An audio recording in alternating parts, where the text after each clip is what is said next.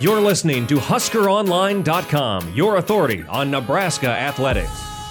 We're on day 3 of this Nebraska Satellite Camp Tour, and it's going to be a surprise off day. Originally, this was going to be a day that Nebraska would be running a camp down in Houston, teamed up with Prairie View A&M, and that camp will no longer take place here today. So we're still here in Fort Lauderdale in the Miami area, as is the Nebraska staff.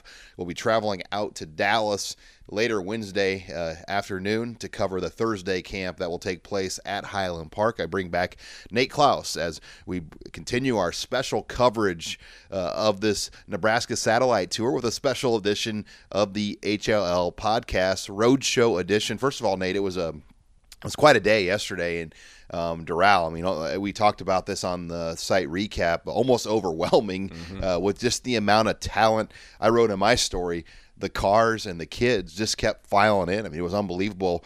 It was 250. It was 300. Then all of a sudden, there was about 400 kids there. 400 players, and the level of skill talent there was simply overwhelming. You know, the hard part on our end, the hard part is trying to figure out who these kids are, because you say, oh wow, that's a good looking athlete. That's a good looking athlete. But the only way to identify them, at least initially, is by them wearing a wide receiver 21 on a little piece of tape on their shirt. So, and there's so many good-looking players and athletes out there that are making unbelievable plays. It's simply overwhelming, but impressive day overall, no doubt. And even for Nebraska, like we talk about yourself or anybody having a hard time identifying, because you've got 400 kids all wearing either a green or an orange T-shirt with a small number. For Nebraska, they don't know these guys. I mean, they're almost kind of in a foreign land. Where you've got to come down here to see these kids, because a lot of these kids don't leave Dade County. Well, that's the thing. Nebraska coming into the day, they'd had some handful of offers out to kids from South Florida or from the Miami area. But and when a guy like Freddie Pinder, the wide receiver from Southridge, shows up, they know who that is. But and they're able to recognize a couple other names that show up through the registration process. But you're right. For the large majority of all these kids, they don't have any idea. And I think really when you break it down, that's the good part about this camp is it allows them to to become familiar with a lot of these guys that they don't know about, figure out which one of these guys could potentially play for them down the road, or that they need to be taking a closer look at, and really just put on their recruiting board and have on the radar. And this isn't a shocker, but the skill talent was obviously worth things out. Mark Banker told us I think there were 70 wide receivers and about 70 defensive backs, so almost 40% of the camp was wide receivers and defensive backs, and that's what you come down to South Florida. I joked with Mike Cavanaugh, you don't come down here to find Husker offensive linemen. Usually a kid in Miami is not where Nebraska's looking for an offensive lineman or a player of that caliber, but the skill talent is what stood out, Nate, and for sure already a couple of offers have been made, and more will come. Who has been offered thus far? Well, Trajan Bandy is a 2017 cornerback out of Miami Columbus High School that picked up an offer from Nebraska, and he kind of goes against the mold of the traditional corner that Nebraska has kind of targeted lately. He's 5'9", 175 pounds, kind of shorter, but he's has a stocky build. He's very strong. And the kid's just a straight-out bulldog. He's a competitor. He's one of those guys that was going to the front of the line every time. And he was working on his technique when he wasn't, being coached by the coaches. He was working on it on his own, and you can just tell that he has a passion for the game of football. And when he got out there to compete and do those one-on-ones, he shined, and he ran extremely well also. So all those things considered, landed him a Nebraska offer following, his performance at camp. Another kid that picked up an offer is DiCaprio Boodle, which is maybe one of the coolest names that we've come across lately. So, and he's another cornerback out of Miami Southridge, 5'11", 170-pound kid. Again, he's got great size and great length, but he was arguably the fastest kid at the entire camp. I know he reportedly ran off a 4.38 40.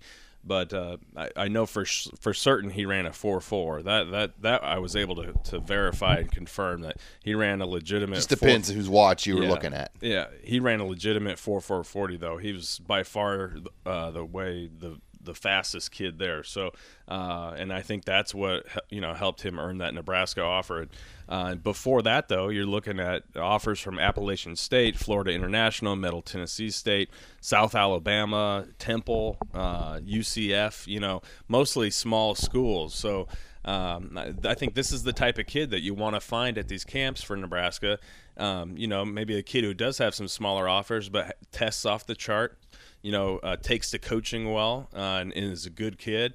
And maybe you can throw that offer out there and get right in the mix. That's what you come down here for, because you can only do so much recruiting off list and off film, but you try to come down here to dig up a skill guy, because they just grow on trees. I mean, we go back to when we did this job when we were scouts for Recruits Unlimited. We always still talk to this day about going to Carroll City High School in Miami and the amount of talent on that team that ended up winning the state championship. To this day, it's the most talent I've seen on one team, and it's that way down here in a nutshell. You are just going to find somebody that you didn't know about. It's just going to happen, and I think that was the goal with Nebraska going forward. Mark Banker did hint, though, that we talked to him about offers and that there were at least 3 defensive backs, as you mentioned, but how many offers do you think total could come out here? Could they push 10 offers? I think that 8 is probably a safe number, but it could very well push 10. I would not be surprised if we saw that. And again, it'll mostly be, the skill position players. There might be a linebacker or two that pick up an offer. I'm not so sure on defensive linemen, offensive linemen, and that's not to say that those groups had bad players in them. I'm just not so sure that they're Nebraska, caliber, at least not yet. There might be a couple of young pups in those groups that Nebraska is going to be keeping an eye on, but definitely, between the wide receivers, the DBs, and some of the running backs and linebackers, I would be surprised if they didn't end up hitting close to 8 offers. Now, we'll be traveling, obviously, to Dallas now. The Houston camp is not going to happen. If you've been intrigued with following this Husker Satellite Camp, we'll continue the coverage throughout the week. We also have a special offer going on right now. If you take advantage of it from now until the end of the week, you'll get access to HuskerOnline.com for free until September 5th, which is the day or the week of the first Husker game against BYU. So this is a great opportunity to get on what's been the market leader for online Husker coverage for 15 years, HuskerOnline.com. Nate, when we look at this next one to Dallas, we've already confirmed on the site, and Terry Wilson's confirmed as well, that he will be there. So this should be interesting. We're going to see both of Nebraska's quarterback commits. Terry Wilson will be in Dallas, and they do have an indoor facility, thankfully, if the rain's an issue. And Patrick O'Brien, who's soon to be a 4-star on Rivals, will be in Santa Monica. Yeah, I'm really looking forward to that. And Patrick, Terry Wilson said that, he was really looking forward to being able to go down to Dallas because it was only a 3-hour drive away. He didn't think that he was going to be able to make the trek back up to Lincoln at any point this summer. So he's going back down there. His mother is likely to come with him.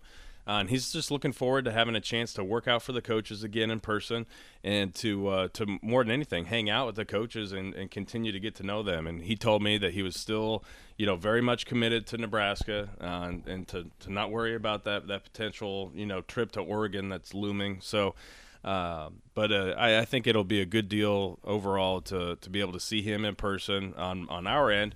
But for Nebraska, it's always going to be great to be able to see him again in person and work out with him and even kind of coach him up a little bit. It should be interesting. We'll have full coverage of the Dallas Satellite Camp, which is Thursday night at Highland Park. So don't expect any coverage probably until late night Thursday, even into Friday morning before we have to take off to Los Angeles. Make sure you stick with HuskerOnline.com as we'll continue our tour and our daily special podcast from these Nebraska satellite locations. Signing off here for another edition for Nate Klaus, I'm Sean Callahan. Thanks again for joining us this week on HuskerOnline.com, your authority on Nebraska athletics.